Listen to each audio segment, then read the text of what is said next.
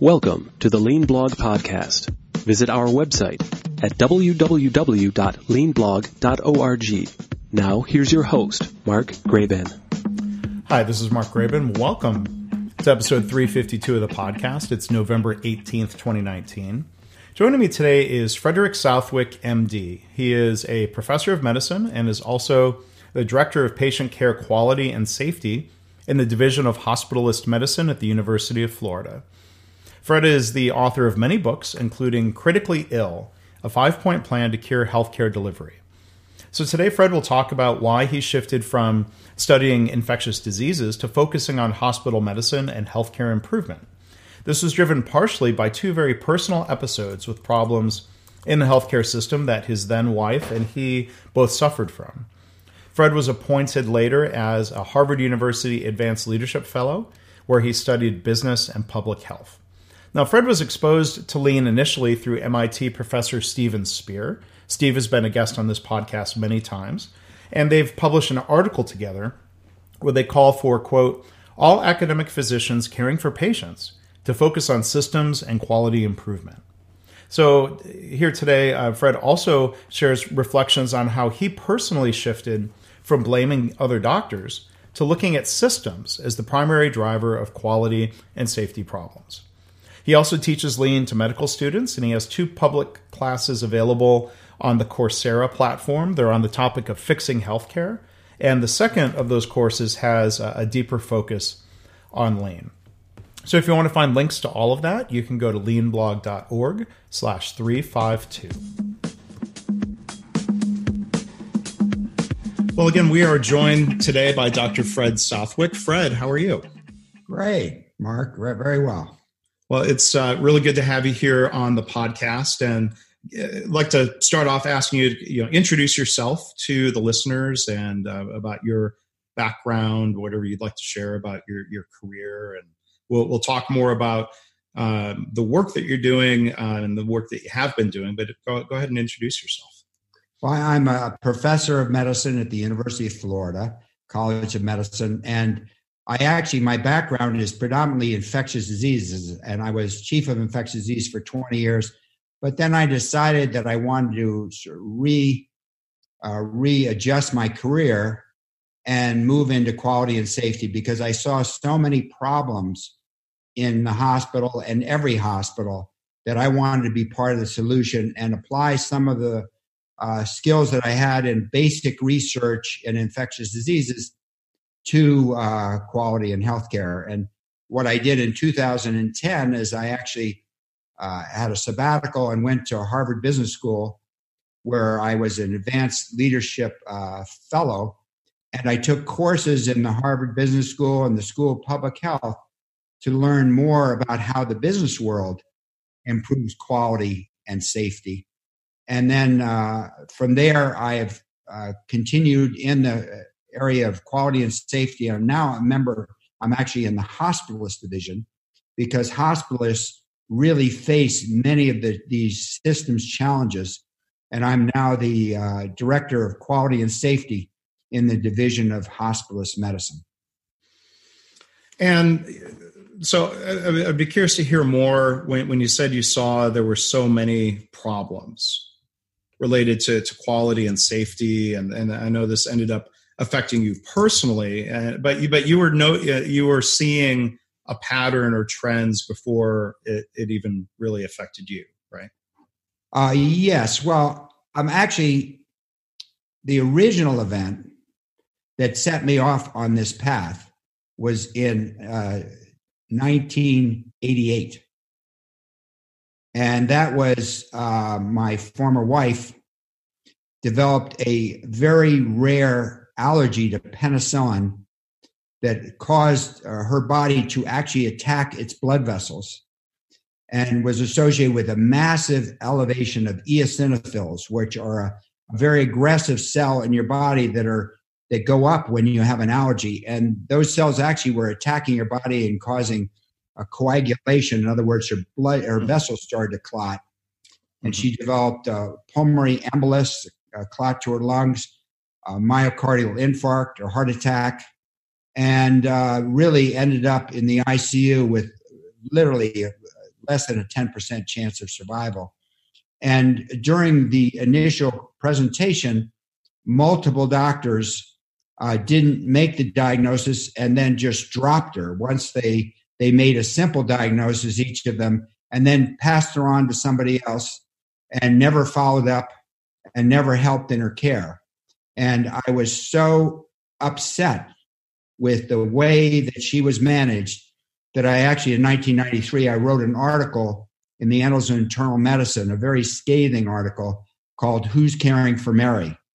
And in that article, I really took all the physicians to task in academic medicine, saying that they thought that research, by their actions, they felt that research and family were more important than patient care, and that they needed to all try harder. So that's where I started, and I actually gave grand rounds at multiple universities, making drawing this conclusion and talking about Mary's case. However, in 2007, I heard Steve Spear give a talk on the DNA of Toyota Production System and how it could be applied to healthcare. I was sitting in the second row, and I actually started to cry because I realized that I had totally blamed the individuals, the physicians, when the system that they were working in was woefully defective. And at that point, I really began reading about Toyota Production System and really began focusing on lean. And it was over that next 3 years, I began to look through the eyes of lean and looking at all the waste, patients sitting for long times in the ER, patients getting the wrong medications, right? Doctors not communicating with each other, lack of coordination of care. And it just became more and more glaring to me. And I personally felt that I could not stand by any longer. And, this personal experience had been very motivating for a long time. And I had focused, I think, to somewhat inappropriately blaming those individuals, which I think is something that was done for many, many years, rather than looking into the systems and blaming the systems. Yeah. Well, and to not blame you for that. I mean, that reaction is a predominant part of maybe not just healthcare culture, but I've seen that culture in other organizations where individuals are being blamed.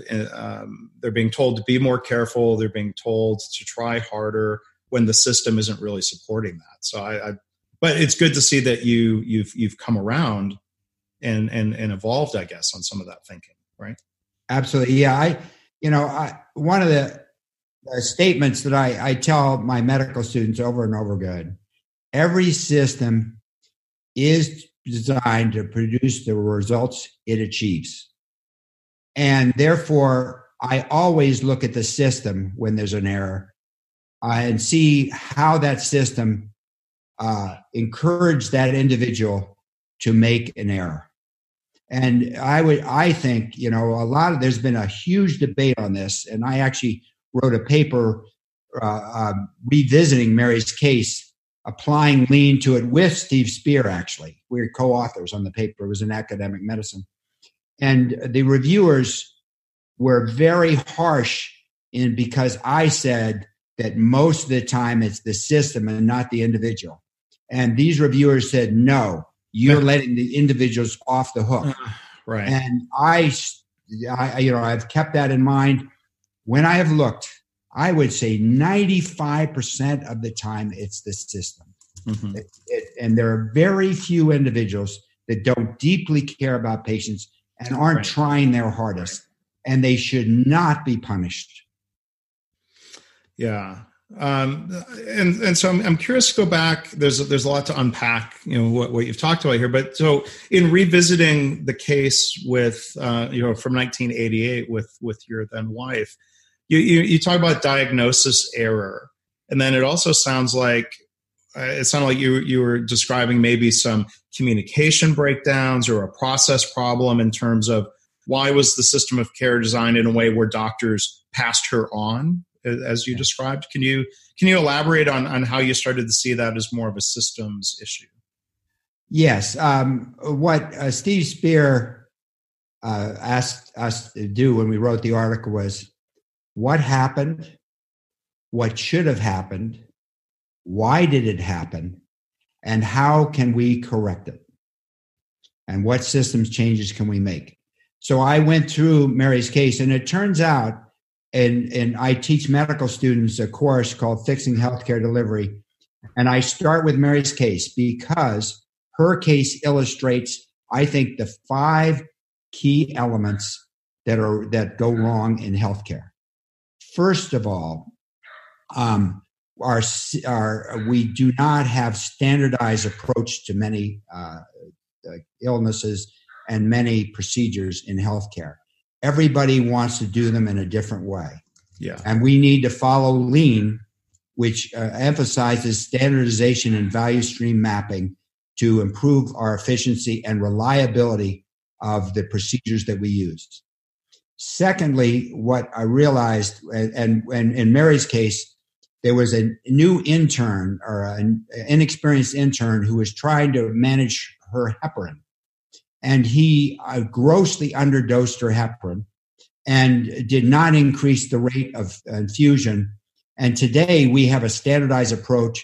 At that time, nurses were not allowed to increase their heparin rate. Today, there are very set standardized protocols. And now we use, instead of, it was a PTT at that time, now we use fractionated heparin. When the fractionated heparin is too low, there is a protocol where the nurse can increase the infusion rate so that nobody is under anticoagulated. And that's why she developed the pulmonary embolus. The second big issue was teamwork. They had a rotating, inexperienced intern, and on that same team was a very experienced intern, a very experienced senior resident, and a very experienced attending. However, they did not work. They did not communicate well. The experienced intern did not help the inexperienced intern, and he was clearly overwhelmed and could not keep up with what was going on. And at that time, it was a paper record, and this intern couldn't even fill out the lab data, so that nobody knew that she had a subtherapeutic anticoagulation level until she had the pulmonary embolus. So, and then the nurses knew that there was insufficient heparin, but they were afraid to talk to the team because at that time it was very hierarchical. Mm-hmm. So that's the second. Then the third was what's emphasized, I think, in most quality and safety courses is the nature of human error and why we make errors and how we can create conditions that prevent errors. And then when an error is made, how we analyze it, use root cause analysis and PDSA cycles to improve that. Yeah. Then the fourth is leadership. And what happened in this particular team is the attending was more involved in his research. He was a very famous clinical researcher, and he did not take charge of the team and made no decisions. He just watched Mary deteriorated and made no therapeutic changes and called 10 different consults, all of which worked in parallel. And he could not integrate their recommendations, and therefore nothing happened until I changed the care to another doctor who actually looked at the entire case, a cardiologist, and decided that she needed corticosteroids. And when he gave corticosteroids, within 24 hours, she rapidly improved. Mm-hmm. But she came very close to death before that happened. Mm. And then the next element is organizing. So leadership, you have to be a leader and step up to the plate. And secondly, you have to be willing to lead change. In order for our system to be improved, it has to change. And one of the big problems that I've seen and happened when I spoke out about this case, believe me, that institution, I've never been able to go back to that institution. Mm. And when it was reviewed, I wrote this article, Who's Caring for Mary? The dean at that school called a committee together, and their conclusion was that I was overly emotional and I had interfered with the care of the patient, and it was my fault that she did not do well. And so I was trying to bring about change, by writing this article, and I was basically looked on as a troublemaker as a result. So leading change has been discouraged in healthcare. It needs to be valued, and it needs to be people who are adaptive leaders of change need to be promoted. Yeah. And then the final element is learning to organize people to bring about change and using campaign methods, just like Martin Luther King, just like Mandela has done, just as Gandhi has done, to bring about that change. So you don't make change alone. You actually create a leadership group of like-minded individuals. You use large gatherings. You use personal narrative to bring about those changes that we need. And every quality improvement project I've discovered, there is going to be resistance to change, and you are going to need to use campaign methods to bring that change about. So Mary's case illustrates all of those things. So you talk about the phrase adaptive leadership, and that makes me think, and you mentioned Harvard, Ronald Heifetz, I imagine. Did you study with him? I spoke to him a lot and read his books. I didn't get a chance. I didn't have time to take a course by him, but I did take a course at the Kennedy School, where he is, on organizing people, power, and change with Marshall Gantz, who's a superb. He actually he worked with Cesar Chavez, with the grape growers way back.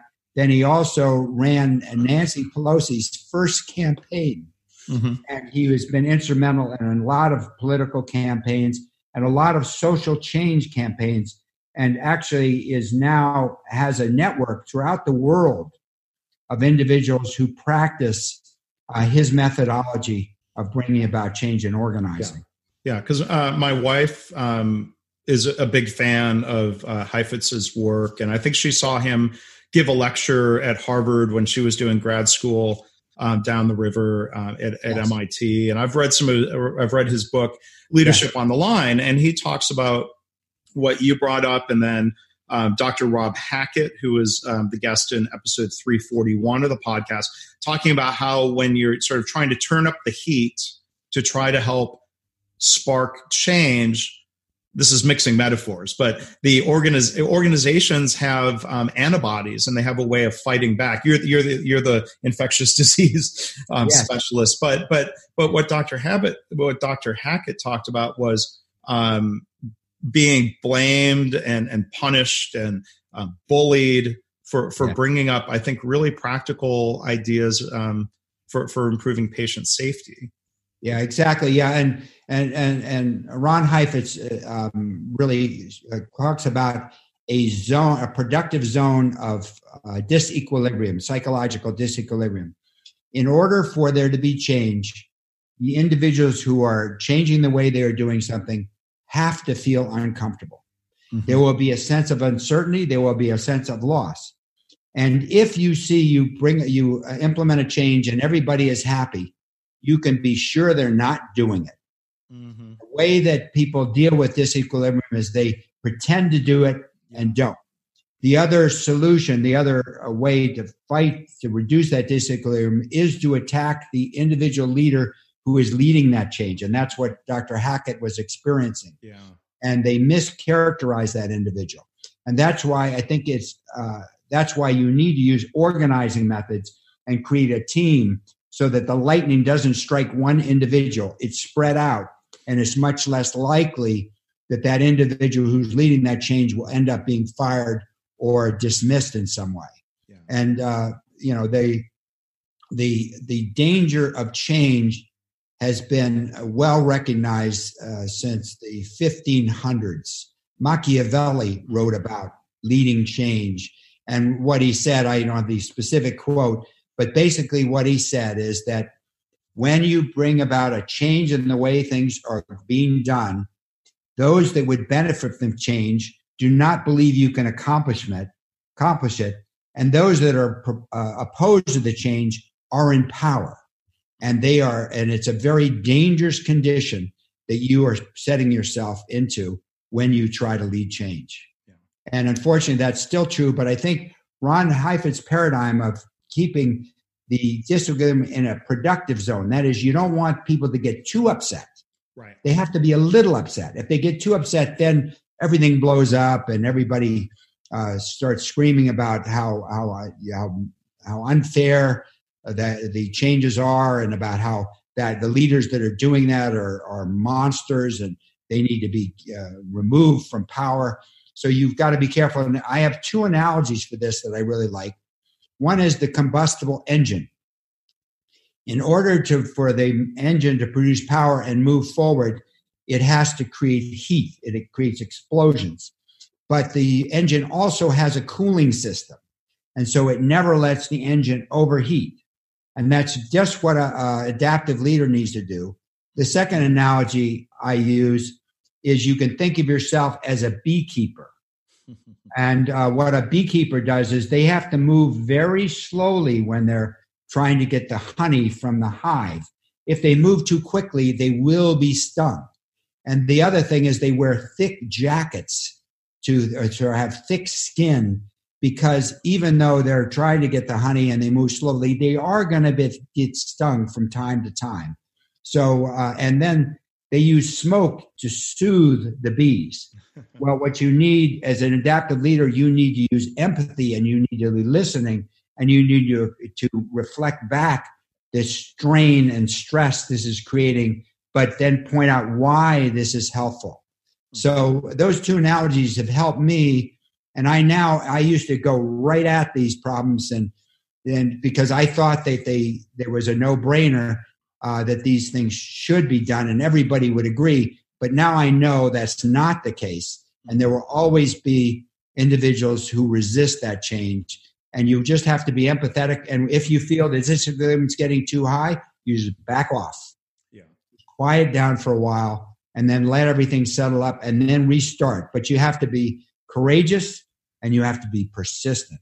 Yeah. Yeah. And you, before we started recording, you were telling me a story about bees from your childhood. I think the listeners would if you. Yeah, I think I by my nature, I like to be a troublemaker. I like to bring about change. And when I was I was about 3 years old, I was staying at my grandmother's in Nebraska, and she had a giant honeysuckle bush.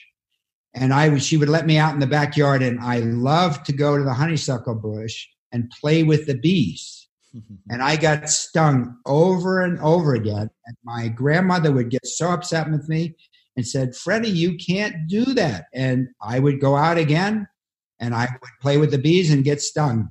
So I think it's just in my nature to want to sort of churn things up for the good. I mean, it's all about the goals, and you don't make trouble just to make trouble, but you have to create a little disequilibrium in order to bring about that change.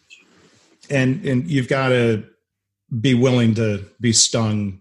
Yes, you have to accept that, and I don't have a problem with that. And maybe from sports, from playing football, you get tackled. You're going to play the game, you're going to get hurt. That's just part of the game, but it's still fun. Yeah.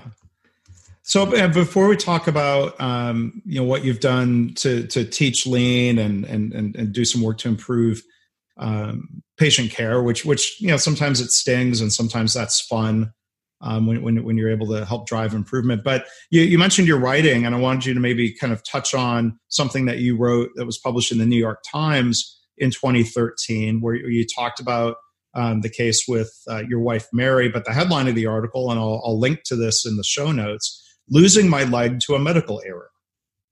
That grabs your attention. Yeah. This was what happened. Is after I went I did the fellowship at Harvard. I wrote a book, Critically Ill: A 5-Point Plan to Cure Healthcare Delivery, and I start off with Mary's case, and I have those 5 elements that I described in the book.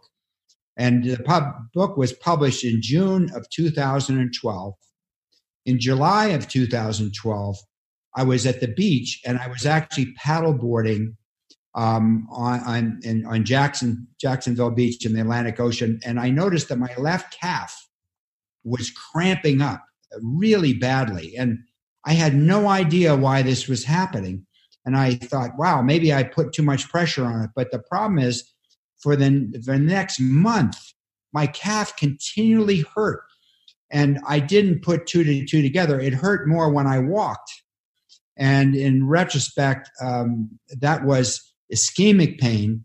And then I didn't really put two to two together until after a month, my foot turned white. And then I knew that my leg was not getting blood. Mm-hmm. And I was hospitalized. They did an angiogram, and what they found is that that's just dye in the veins or in the arteries. And what they found is that all the vessels in my body were normal except for those below my left knee. Mm-hmm. And there were no vessels at all. And so the vascular surgeon said, there's no place to bypass because you have to have a downstream place to link into. There was none. Mm-hmm. And so I said, what does that mean? Well, they said, they wouldn't say, but I knew that meant I would have to have an amputation. And so originally they said, well, why don't you think about it? Why don't you go home and think about it? Because, this is a big decision. Well, I went home and the ischemic pain, the pain from this, when I would put my leg up, it would turn white and start to hurt within 10 minutes. When I put my leg down, it would turn red and start to hurt within 10 minutes. So I could not sleep for more than 10 minutes at a time for 2 weeks. And I said, I can't live like this. Let's go ahead and do the amputation. And they tried a below the knee amputation. And after 2 weeks, I got back to the surgeon and he said, and it was oozing a gelatinous dark material. It wasn't an infection. It turned out that was necrotic fat because the limb was not getting enough blood supply. And the surgeon just shook his head and said, this isn't working. We're going to have to do an above the knee amputation. Now, I'm an infectious disease doctor. And I know that when you have an ischemic limb, you're in great danger of developing infection and sepsis. So this was a Friday morning that he told me this. And I was with my wife, Kathy, and we were both extremely upset. And because when you have a below the knee amputation, your knee works well and you actually can walk pretty normally. When you have above the knee amputation, your function is dramatically impaired. It's much, much harder to walk on hills, up and down stairs. Everything becomes much more difficult. So I did not want that. But at this point, now I had a necrotic limb that I could get sepsis. So I said to the surgeon, so are you going to operate this afternoon? And he says, well, no, we're going to wait till Tuesday. So I had to sit for the entire weekend worrying that I might die of sepsis. So all of a sudden, the above the knee amputation, I wanted that above the knee amputation because I wanted to live. And fortunately, the above the knee amputation went well, and I have been able to adapt. But the big question was, why did this happen? Right. And when the dust settled and I started to work out and build my strength, I actually lost 25 pounds during that time because I had 4 different surgeries. I dropped down I normally weighed 180. I dropped down to 153. So I had to I wanted to start training, and I got a trainer who was able to get my weight and strength back. But while I was working out, I said, why were the vessels in my left leg missing? What was different? This wasn't a systemic problem because all my other vessels were normal. So what happened to my left leg that didn't happen to my right? The only thing I could come up with was in 1995, I had an Achilles tendon repair on the left ankle. Left Achilles. So I went back and I got the O report. And what I discovered is they had placed a tourniquet above my knee for 2.5 hours. And a normal Achilles tendon repair takes 15 minutes. For some reason, mine took 2.5 hours. And the longest you're supposed to leave a tourniquet on is for 1 hour. Oh, gosh. There's an alarm that goes off. So in retrospect, the combination of a prolonged surgery, the leaving of a tourniquet on for 2.5 hours had damaged all the arteries below my knee. Wow. And that is why I lost my leg. And I can tell you, when I published this, the administration in my hospital were furious. When the New York Times article was published. Yes. And I was ostracized from the institution. I was actually director of new quality and improvement initiatives in the health system. I suddenly lost that job, and I was persona non grata for 3 years. Wow. And so as a consequence of this event, I am a strong proponent of supporting patients' voice when individuals that are harmed. And actually, I wrote a paper in BMJ Quality and Safety with a wonderful patient advocate, Julia Hallisey, in which we actually reviewed. She has a website through the Empowered Patient Coalition. Yes. And she has a survey where anybody that is harmed can fill out this very detailed survey. And so we were able to collate the results of 696 patients and family members whose family member had been harmed. And we actually did both a quantitative and qualitative analysis of what happens to patients when they're harmed. And what we found in virtually all patients, over 90% of patients, those individuals who were harmed were ostracized, and all communication stopped. And when you also talked about during their hospitalization, a major theme was the doctors didn't listen to me. I warned them that something was going wrong, or the nurse didn't listen to me. And then the other theme was they didn't respect me. I felt disrespected and that we were talked down to. And another theme was that the individuals that were fearful of harm wanted to help and co-manage and share in decisions, and they were prevented from doing that. And that patients that are harmed and families that suffer from family members being harmed, they want to be part of the solution. They don't really want to sue anybody. Right. That's not what they want. But when the health system ostracizes them, they have no choice. And I really think that the whole approach to malpractice needs to be changed. And the University of Michigan actually has brought about that kind of change, where instead of deny and defend, now the University of Michigan, what they do is they actually, when there's an error, they quickly investigate it with a root cause analysis. If they find there is accountability, the institution made an error, they actually divulge or tell the patient and family that an error was made. They describe how they're going to prevent that from ever happening again.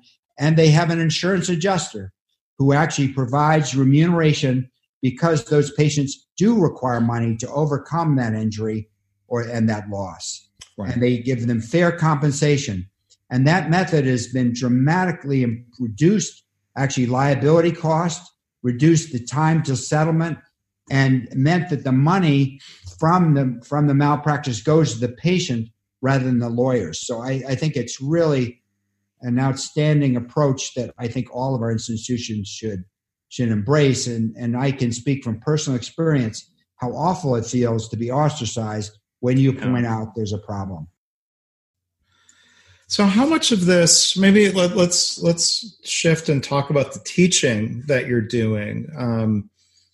And how much of this, whether it's learning about lean or changing the culture around teamwork and hierarchy and focusing on safety and quality, how much of that requires generational change, and how much influence is there from trying to affect the next generation of physicians and leaders? Yes. Yeah, Mark, you're analyzing that beautifully.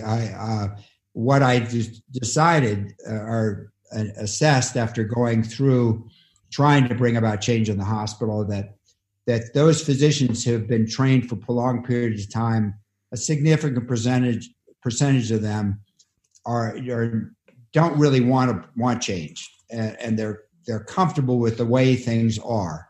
Mm-hmm. And so I've realized that the constituency that I need to reach is the physicians in training.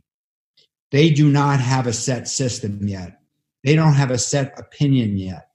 And if you can catch them before they get into the system too long and accept the way things are, and if they don't understand systems, they will think that that system, that's the way it is and that's the way it should be, then it's too late. So what I decided to do is I wrote my book, and as we all know, unless you're world famous, your books don't sell and you don't get a very large audience. So what I decided to do, I learned about the University of Florida, there is a branch of Coursera. Mm-hmm. And Coursera is a massive open online educational called MOOC that curriculum that is in multiple universities. I think it started at Stanford, but it's at Yale, it's at Penn, it's in universities all over the world, actually. I think there are now 400 universities participate. Anyway, I decided to create a course based on my book, which I called Fixing Healthcare Delivery. And that Coursera course has turned out, my book maybe sold 2,000. The course actually captured 35,000 students from 150 countries. So I was able to get my message across as to what I saw were the important components for improving healthcare. And I created the course in a way that patients, as well as physicians and nurses and others in healthcare, could understand. I got rid of all the doctor speak. And the other important thing, which is emphasized by Marshall Ganz, is that I had many personal narratives, many of the stories that I've experienced and I've seen and I know about, so that each element, there are cases that illustrate the issues that I'm concerned about. So after I got on Coursera, I said, I should be teaching our fourth-year students this course. Mm-hmm. And so what I did is I started by, first I just had a seminar and I gave them each a copy of my book, and we would meet in person every day for 2 weeks. And it was quite cumbersome because we had to reserve a room. I had to find parking places. The students had to find parking places. And then I got a few students. I would get about 8 a year. And I did that for 2 years. I started in 2015. But then I decided maybe I could do this virtually, just like the Coursera course. And I used Canvas, which is the large platform many universities use. Mm-hmm. And I created all the videos. They do the teaching videos, and there are about 30 teaching videos, each about 10 minutes in duration. And so there are 8 modules. And then I have 6 virtual conferences using Zoom where we meet virtually to discuss the videos. And what I do in those discussions, I have them share their personal experiences related to the videos. And in those, over 50% of the time is taken by the students contributing their ideas. So what's happened is I have learned as much from them as they have learned from me. And what I find is these students really feel very empowered, very motivated to bring about change. And at the end of the course, I do feel that virtually all of them feel that they can make a difference when they get out into the world and become interns and residents. The other thing I've done is I've kept track of the alumni from that course, and we meet every 3 months on Zoom. So I have interns and residents all over the United States that actually share in their experiences and how the lessons that I taught them are being applied. Mm-hmm. And I would say that my conclusion so far is they see the problems. They now understand the problems in whatever system they're in. They do not feel empowered to bring about change. And that the quality improvement curriculum at most health systems is woefully deficient, and that unfortunately there are very few faculty that are able to mentor residents to bring about the changes that we need. And I don't have a good solution for that. I think we're going to have to wait for this generation to become faculty members who understand and are able to teach these principles. Mm-hmm. And the Coursera course is something that people can access. I'll also link to that in the blog post for the episode, or you can Google Coursera Fixing Healthcare Delivery, and you can pull that course up. Mark, the other thing that I've done is I started with the course with the 5 principles, but I have realized, as have you, that the answer is not to be reactive and just do root cause analysis every time there's an error and do PDSA cycles. That the only way we're really going to get these errors, these preventable errors down, is to create an integrated system within our health system, from within each health system. And the model for that is Lean or Toyota Production System. Therefore, about 2 years ago, I actually went to Virginia Mason Institute, which teaches Lean, and that's the hospital system that has really implemented Lean fully. Yeah. And I learned the advanced Lean, and then I created a second Coursera course, Fixing Healthcare 2.0 Advanced Lean. And that course does now have 2,200 students, and it's designed for healthcare professionals. And so I'm hoping that will spread Lean to other areas and to professionals that are already in the system. And, I don't know, but I'm hoping that will also help to bring about change. Yeah. So I will link to that as well. But what are the most important things for physicians to learn about Lean, and where do you start, or what are some of the high level takeaways? You mentioned systems not accepting the status quo, but what are some of the other core messages that you try to get across to them? Well, the key is we all healthcare systems, as you know, are among the most highly complex systems there are, because there are multiple steps for each patient when they come into the hospital or the clinic until they leave and receive the service they required. And there are many steps. And the second thing is they are all interdependent. One step depends on the first step will depend on what happens, or the person downstream depends on the person upstream doing the right thing, and vice versa. If anybody is not on board, the system doesn't work. So everybody needs to be on board. So that's why the system has to be fully integrated. So what I emphasize, as you know, Lean is all about reducing waste, non-value. So the problem has been, and we hear a lot about value-based care, the problem is that value equals quality divided by cost. The problem is measuring quality. Every doctor thinks they are the best doctor in the world. Every health system says they're the best in the world.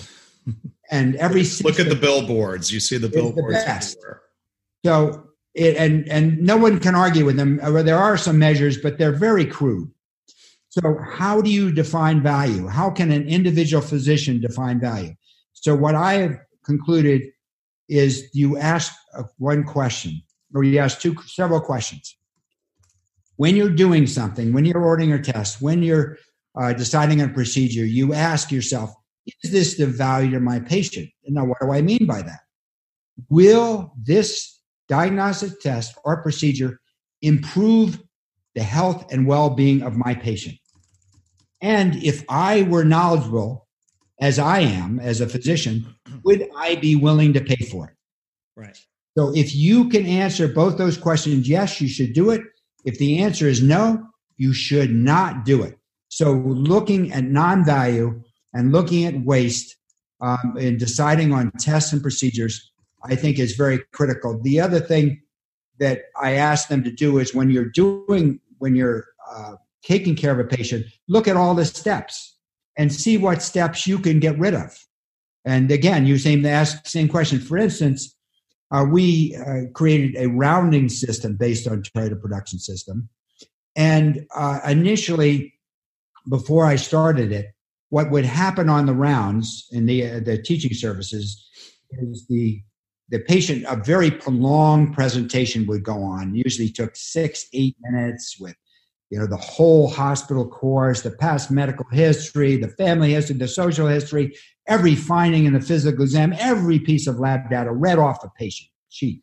And the reason that was done is we had paper records, so the attending had not been able to review the chart before.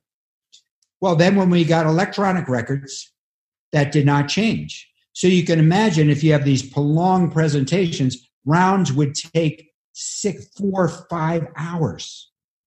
So the team would start at 9, they might finish at 2. When did they have time to write the orders and get the consults and do all the things they needed to do? They could not do it. So now that we had electronic record, we needed to examine the way we were doing it and ask, was it of benefit to our patient? And the answer was clearly no. What should happen is, and what happens in the new rounding system is the attending's role, one of his key things they need to do as part of their playbook or their protocol is they review the electronic records before they come on rounds.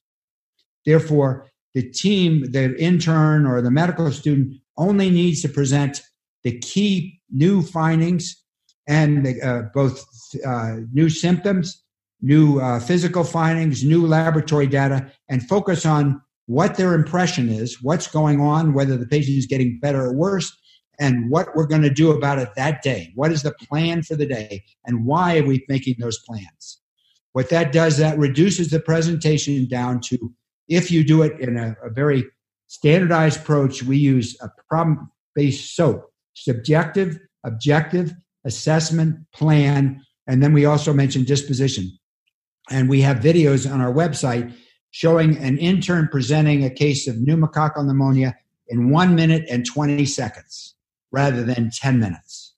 So what happens is the average patient, when we do this and we involve the bedside nurse, so the nurse knows the plan for the day, we round in the room. So the patient, who in our model is the team owner, and in our model, the attending is the coach, the senior resident is the quarterback, or could be the first violin if you want to use symphony, and the nurses are the string section or the offensive line. So if the quarterback, if the offensive line doesn't know the play, the quarterback gets sacked. Mm-hmm. So it emphasizes that the nurses need to know the plan for the day, and the team owner better know the plan for the day. Yeah. And so we really encourage the patient to ask questions and to make sure they understand the plan. That we actually write the plan for the day on a whiteboard. So what happens is, on average, every patient can be managed in 10 minutes. Well, on the cap is 20 patients, but it turns out that if you are really look at the patients who are changing, they're usually about 12 out of the 20 really have active problems, and the others are waiting for placement or something, or they're ready for discharge. And so you do not need to have the whole team make decisions. So if you have 12 patients, 10 minutes each, that would mean that it would take 2 hours to complete rounds. And so we set as our goal each day to achieve complete rounds within 2 hours. We actually set up a game plan or a schedule, and we know that we see the first patient at 9, the second patient at 9:10, 9:20, 9:30, and we schedule it. And I have one of the medical students actually keep track of that schedule and lead us from patient to patient. When we do that, rounds are completed in under 2 hours, which means then the interns can write, and we write orders at the bedside. So we complete all the tasks at that time, during the time we're at the bedside. So the nurse hears it, the patient hears it, and then we go back and we wrap up any consults, get all our notes written, and make any adjustments. And as a result of this, the patient's length of stay dramatically drops. And our census drops very quickly to a manageable number. And for, I'm sure, people from a lean background who are listening to you listen to you talk about this realize, well, they're probably, they're improving the way the rounding communication happens. They're eliminating non-value added communication. This is not racing through rounding. No. It's making rounding better. Yeah. Exactly. In fact, the patients feel we are spending more time with them, because what happens in routine rounds is they round out in the hall, spend forever doing the teaching out in the hall without the nurse present. Then they walk in for 1 minute and say, oh, this is what we're going to do today. See you later. We do everything in front of the patient to the patient, and we try to actually, now our interns actually do not present to me or the resident. They present to the patient, and they present in lay terms. So the patients are glued to the presentation. They feel that they have gotten tremendous attention.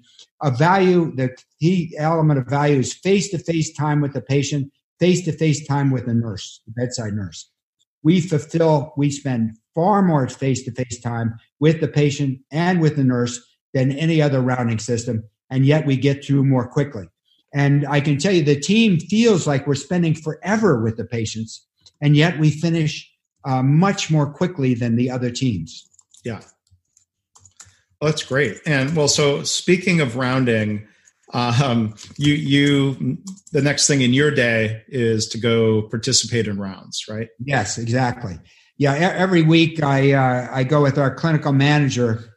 I'm an administrator on one of the floors as a physician, and we just interview patients to ask them about their experience during their hospitalization. Just open-ended question, and we uncover deficiencies and problems and systems errors, and then we actively try to correct those based on our interviews. So one of the things that I do on rounds as well is we always ask at the end of rounds every day, what went well and what could be improved? And we're doing that on the ward continuously. So we're always asking, and we always know that we can further improve. There's always more that can be done to make things better. Yeah, and I love the idea of getting that direct patient feedback. Why rely on surveys when the patient is right there, part of the process, and we can get immediate real-time feedback from them, just as we would want immediate real-time feedback from staff, right? Exactly, and the patients love that. The patients feel they are heard, just as that survey of patients that were harmed. And when you communicate in that way, the likelihood of errors goes way, way down, and the likelihood of ever being sued just almost vanishes, because you are partnering with the patient. You are shared decision making. So they understand the probabilities, they understand the risks and benefits, and they make the decision with you. And that's when that shared decision making, I think, is very important and fits very nicely into the lean approach, where the customer is always number one. Yeah. Well, we'll end on that note and let you get to your rounding. I would love to do another podcast with you. We can talk more about lean in depth if you're willing to do that. I would love to, Mark. This is really enjoyable, and I hope this helps further lean in hospitals, because I'm a firm believer. This is every hospital should be. There should be if looking at systems that have adopted lean.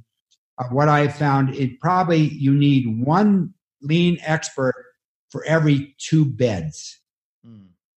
That's what it requires, so that everybody, that way the language, the principles are really implemented throughout. If you only have 4 or 5 lean experts, it won't work. You really need to train a large number of people in the vocabulary and in the principles, and they are, as you know, most of them are common sense. This is not rocket science. But it requires the right styles, as you've touched on here, leadership and systems and environment to help really put those lean practices to use and lean mindset. I have to emphasize why. Why will this help?